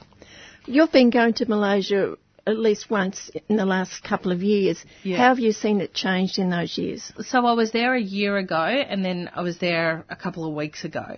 A year ago, I attended the ASEAN People's Forum. When you have a conference, a people's conference, obviously everyone thinks that people power can change the world just from sheer will rather than organising. Bersih was in a very different position then as well. And we didn't have these massive rounds of sedition charges. Civil society, I think it is under a significantly more pressure than it was a year ago and 4 years ago. The global crisis, not just Malaysia, and this is really important, like what is happening in Malaysia I think is reflected in other parts of the world as well. I think the system very much is in crisis, and what happens in those moments is you try and squash whatever you can. Stuff bubbles up, movements bubble up. So what you're seeing is these protests emerging that are immediately repressed. You're seeing forces of the government trying to infiltrate the left to appropriate or smash it. So the pressure is greater. There is still a lot of hope, so activists are hopeful that they'll get through. I think people are really worried with what's happened to Bersih. And that's Giselle Hanna from Australia Asia Worker Links, and I'm sure if you listen at 9 o'clock on Saturday morning, you'll hear more about Giselle's visit to Malaysia and Indonesia, and on the program next week we'll be featuring her time in Indonesia. I'm Helen Razor, but that's deeply irrelevant. What is relevant is that you're listening to 3CR on, what's that frequency again, dear? 855, I told you, Helen. 855. And what is relevant is that you're not listening to that other crap. So well done. El Salvador is possibly the poorest country in Latin America, yet a multinational gold corporation, OceanaGold, is suing the nation through a World Bank tribunal for $412 million, an amount that equals half the nation's school budget when the lawsuit began. Why? Because the government told the corporation they will not give approval for its proposed El Dorado mine, which would risk the drinking water being poisoned, as it happened in the San Sebastian stream to the east of the country, impacted by the acid leaching and arsenic poisoning caused there by gold mining. With me is Oscar Zulema, who came to Australia at the height of the Civil War in the 1980s. Oscar, before we discuss the present situation in El Salvador, we'll look back into the recent history of the country, keeping in mind that if the mining corporation gets its way and rips all that money from El Salvador, civil unrest could result. You were born in 1965. How difficult was life in your area in the years leading up to the start of the Civil War in the late 1970s? I was a student at the 70s and 80s. I was involved in terms of working with other students just to bring more changes into our system, school system, because it was poorly helped at that time, was abandoned, there was not much attention to it. That's when I started to become involved in situations to bring some changes to the system. What could you do as students? As a student, I was, say, in my teenage years, since then, until I finished my high school, involved in this student movement in El Salvador. What I said since then, been organizing, students at the same time, working with the students at the same time, also with teachers as well, so it's more about bringing some level of awareness amongst other students and also teachers themselves as well, because not all of them were aware about this situation. That's why I became more involved in social justice, more about that, so which I was not happy about the situation happened at that time with myself as well, other fellow students as well. So that's why we were encouraged by the situation, not because somebody else come and talk to us and do this. It's not. It's about conscious decision. That's why we become involved. Many of students as well, they did in such way. Did you pay a penalty for that? Oh, yeah, I pay a penalty because of, spending some time in jail, prison. At what age? Detention. I was 19 years of age because of that. What were you charged with? Oh, because they could not approve that I was involved with, they charged me with other stuff, which nothing to do with what I was doing, because they tried just to accuse me that I was a communist, that I was this and that. At that time was a very typical name, calling people coming against the situation, because that's what they were called, communists, rebels. So many names. Even thinking about that decision that I took at my age, still I'm holding, which I feel proud, because I was not using or trafficking drugs or anything like that. It's not. It's purely about conscious. I think that was the main reason, So, but at the time they were trying just to charge me with things, because they could charge anybody whatever they wanted, and they made decision on our lives at that time. Can you talk about the general situation? You're saying that it wasn't good to students. What about the social situation for the whole of the family, for the whole of the community? What was it like? Well, because of in situation like my experience, my parents come from a working class environment, which is with 7 kids. Everybody was at school. Imagine with a low pay, which was not enough, and also feed all of us. And I mean, that other situation make that contribution, just to carry up some level of consciousness amongst us, and other families as well. I think that's my family, especially, obviously, they don't push us to do something because, but they had some level of consciousness as well, about the situation, purely the economic and injustice situation, because this level of situation was amongst, at that time, every family in El Salvador. Some family were more in deep situation than others, so I was a bit lucky because my father at that time, he was working, bringing some bread and butter to us, so my mom selling things, so I think that's one example of many situations. They were lucky. I was lucky at that time because they were doing something for us, but there were other families in worse situation, which none of them were working, or working on seasonal summer times, things like that. It was a very brutal time, though, wasn't it? A lot of people died.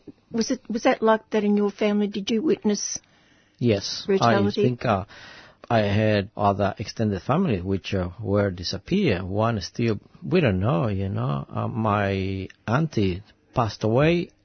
Didn't know where his son, rest in El Salvador, never found still, so, and also I got an uncle who was taken away from home, and then the following day, then he was killed, found 5 kilometers from the town on the side road. So I think, yes, it was on a daily basis at the time, So, and still, there is something which hasn't been addressed. That's why in El Salvador the social situation is not very well, addressed, because still so many people feel that hurt, so disappearance, people displaced, people moving out from countries, moving everywhere, outside of the country, so that was one of the experiences, a young experience in my situation, which, at that time when I took that decision, I didn't think about what could happen to me. I mean, I was young, 19, still my brain developing, so about life. But probably I took seriously. That's why I paid the price. There was a peace plan, but I remember reading in those years after the peace that the violence didn't stop because the peace plan wasn't a proper peace plan. The court, peace accord which was signed between the FMLN and the Arena party at that time, which is dominate the National Assembly, they sit down and also pressure by US as well and the United Nations and other countries which were involved.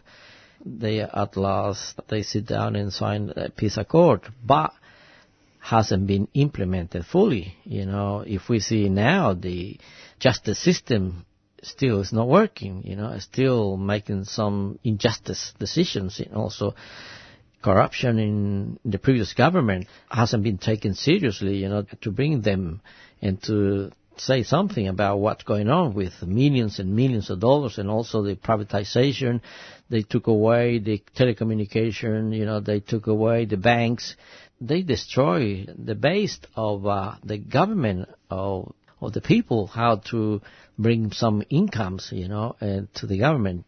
But now everything has been privatized except the health, education, and water, which still they wanted, the extreme right wing, they wanted to do that. But, still lucky because of some of the peace accords were implemented. There is more open society now. We are in the process, just to bring, a small step to have a democracy, but still the economic group or the economy, our situation is not improving because of the powerful financial groups. They don't want to do anything, because we have a government actually which is a left wing, and they don't want to do any participation into develop the country itself, Still, they want to have some power or make decisions, together with government. They believe that they hold the power for the people, but it's not, Time has changed. Was land reform part of that peace deal? Well, not necessarily. It was a small part of, but, hasn't been, what I said before, hasn't been implemented fully, So they were consider, that people without land should be a more equal redistribution, because we are a small country, which there is not many, and the best land were on the hands of those rich people, and the majority were nothing. So I think because that was the root which created the whole situation in El Salvador, the injustice, the accumulation of, the best land of the country for a small group of people. I mean, there was no participation for the people itself in decisions to governing the country. So, but this time is what I said, small steps, but still a long way to go. Has there been impunity for the government, the military and the death squads? Yes, this is the other part that hasn't been implemented. There was an amnesty by those who kill many thousands, even they kill Monsignor Romero, they kill the Jesuits, so, and still Spain is claiming, to bring those people into justice, but, still nothing because of the justice system in El Salvador is corrupt, because still those who are taking care of the justice system, they come from the right-wing side, so there is nothing which indicate, okay, just let go ahead, like other countries in South America. They have done their own part, which are, been taken, those dictators into, some kind of justice to respond about what they did, So some of them, they are in jail, but in El Salvador, we call the untouchable. So I think that's still, there are some or many things which hasn't been addressed. That's why the situation in El Salvador still hasn't improved what we should want it. When did the mining companies set their eyes on El Salvador?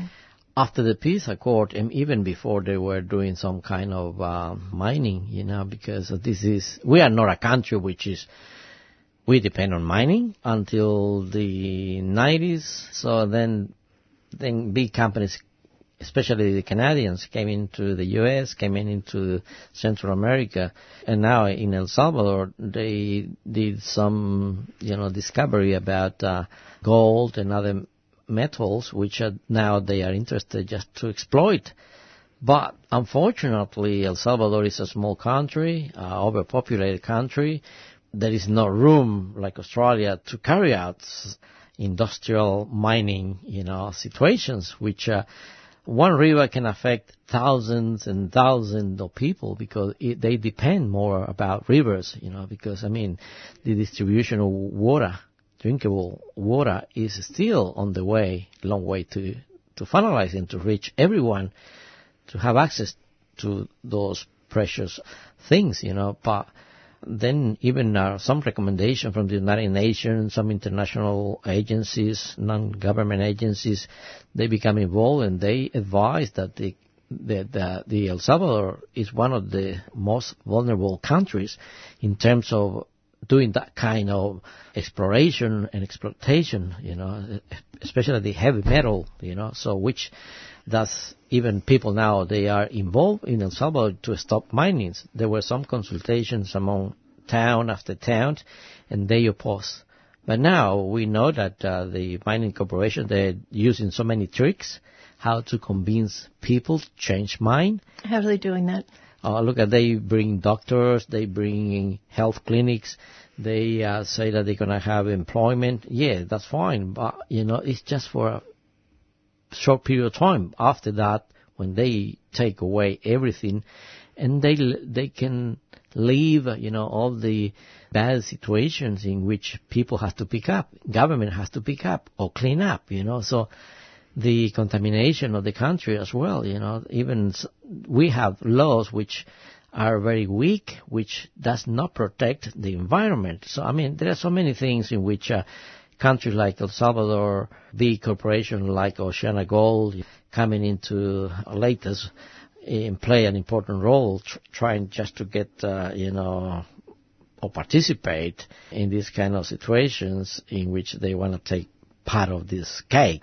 And they are aware about the situation, but they ignore, they don't care, they follow up just what the shareholders are asking and policy of the company, which, El Salvador now is one of the countries which is now has been demanded by OceanaGold for $300 million, and they took over the Pacific Rim because they were in bankruptcy situation in which they pay $80 million, and now OceanaGold is demanding for $300 million to El Salvador. How come I invest $80 to get $300 million, which the country does not have the money? So this is the way of feeling the pressure, for current government, and future governments. Obviously, right wings, they want to do it. Can you talk about the area of the mine, the proposed mine, and the human rights abuses that have been going on there for quite a number of years now? Yeah, they've been an abusive system, by companies, in which, human right is not priority for them.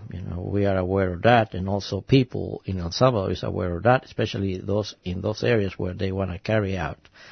Some representatives were kidnapped and killed, but nobody knows who took or who made that decision and who carried out, those things, So this is the typical behavior of big corporations using the same people or put people against people and to divide and to break the situation in which people, they oppose to it, So, and they want to carry out whatever cost is because, they just can give some money to somebody else to carry out such things, so which is nothing, what they're going to get at the end.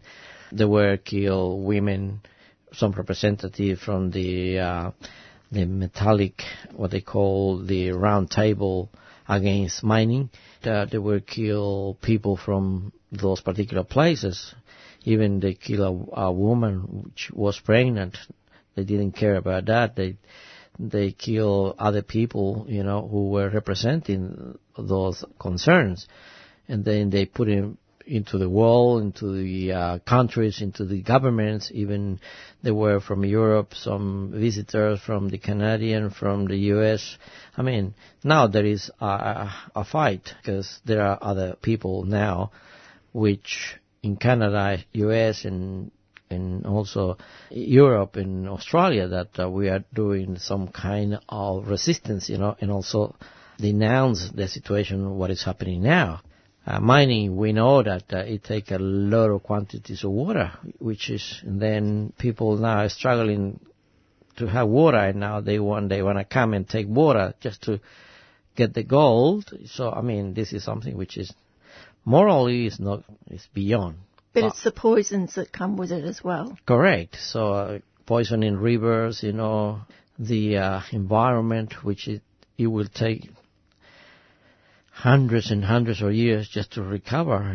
We have some examples. We've seen some examples in South America, Brazil, what happened in Ecuador as well, Chevron, what they did. And then at the end they say, well, it's not our responsibility, it's your responsibility as a government to clean up. So I think it does.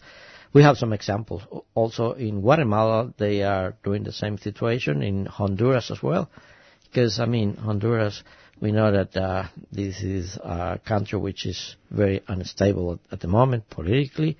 A government elected, so were removed because a technical coup, which, that's what is happening in South America, Brazil, the latest one, so I think, yeah. Was this mine, the one we're talking about today, was that given permission to go ahead with a former government, not the FMLN? Correct. The previous government, they gave permission just to do the exploration. When they found gold in the north part of El Salvador. So the mining company knew the gold was there, didn't they? Yes, correct. So and then the right-wing government at that time, they were interested. They thought, this is the opportunity to develop the country. But in fact, they were motivated by other things rather than trying to bring something which really changed the whole situation of the whole country. Because in that situation, so then the new government came in power and then they put a moratorium, not to carry out any more explorations, That's what the key point when they start to carry out this kind of demanding, because they were not allowed to continue and to do whatever they wanted. Well, this is one step, so just stopping the exploration and the mining, which open mine in El Salvador is not viable. Is definitely because we are a small country, which country is a lot of mountains, we don't have any extended land, open spaces where people can develop or do the agriculture, just to have food, So this is a chain reaction, which contamination of water, unproductive land, and we are overpopulated country. So I think at the end, starvation comes, So that's what they are looking at. And also there is a struggle alongside all these sites where they want to continue or want to do it. Where does the $300 million come into it? Or how did it come into it? Well, El Salvador doesn't have got that money. But how did it get to that stage, 300-something million?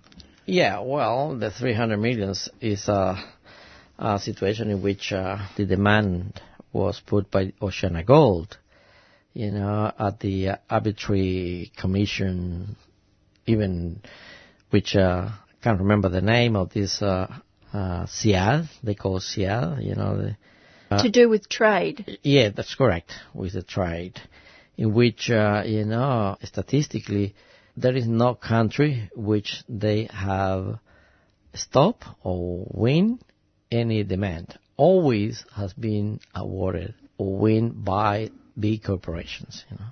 Obviously, that is part of the International Monetary Fund, which is part of it. So obviously, this trigger that the government of El Salvador has to pay. But decision has been made. Still we are waiting. Some decision. Okay, what is the outcome? El Salvador wants to know. Because, I mean, El Salvador does not produce exorbitant money, always borrowing money from institutions, just to sustain the expenses of the government. Because, I mean, there are so many things which is very long and extended explanation about, because some of the laws which favor the big capital rather than the actual population, so I think there are so many changes needs to be done, so I think that the 300 million, so this is a big question mark. Where are we going to get these 300 millions? They've taken away, 1/3 of the annual budget, so education of the health, so I think 300 million for El Salvador is a huge amount of money. But this campaign has gone worldwide, as you said. Yeah. This is a campaign is in Canada, in US, even they come into El Salvador just to visit the site, and also they are in contact, with other groups around the world, in Europe as well, in Australia as well, because in Australia, every last Friday of each month, we have a little protest, so in front of the Oceana Gold, for half an hour, just saying, saying things which are, shouldn't be taken, because of they taken away the livelihood of that country. We have seen experiences in the Philippines as well, what they done, so, I mean, obviously this is in other words, these are new things happening now in El Salvador. So we don't have the experience of mining. Other countries, yes, they have much experience. So that's why now other people from different countries, they are involved in this situation just to make pressure, to the Oceana Gold just to take some consideration, so, but still. When is the decision expected? Accordingly, they can be expected next month, June, July. So, but who knows? Anything can happen. Before, we don't know. Can happen late. We don't know. I mean, maybe they are doing their own, judgment. Because apart from this, how this will impact socially, if we have a situation which is not good in terms of security of people itself, and taking money away from it. So I think we create a bomb, if you call it that, so which sooner or later will burst socially, so that's what the government wants to, take in consideration, so not just to run out or to judge, so quickly. So they are waiting, people they're waiting. But people, they got a very good conscience about that situation. That it's better not to have the mining than having... We know exactly that once the mining starts, then that will create a lot of problems. In a sense, we could be going full circle to your time as a student where there was not enough resources put into your education. Correct. Now you're talking about that situation could happen again. Repeating again. Yeah, that's correct. It does. It's like repeating the history again. That's what we alert them, new generations about that situation. We're lucky because we were a product of that situation, which we can tell them what it can happen. And not that they're going to start all over again, So I think that's a good advantage. Put things in mind of those people that they can be a victim, rather than trying just to solve the post-Civil War, which still hasn't been overcome. I mean, this is huge. It's a huge situation for the whole population and new generations as well. So that's what I can say is that I invite people who are interested just to participate every month, every last Friday of each month at 12 o'clock, 357 Collins Street. It's half an hour, 12 to 12:30. I think that will be a good bonus, just to call the attention, and to say, okay, stop what they believe is a good cause for them, which is not good. And you are definitely invited to attend the demonstration outside Oceana Gold with Oscar. The next one is on the 27th of May. That's the last Friday in May. That's all from me for today. I'll be back next Tuesday at 4 o'clock. Stay tuned for Done by Law, and I'll see you then. Bye for now. Politicians and mainstream media are fueling anti-Muslim hate. Attacks on Muslims are increasing, and the fear is causing some women to restrict their movements. Worse, an anti-Muslim political party is launching in October. It's time for people who oppose bigotry to organise. Stand up and speak out against Islamophobia. Sign the statement at www.voicesagainstbigotry.org and ask others to do the same.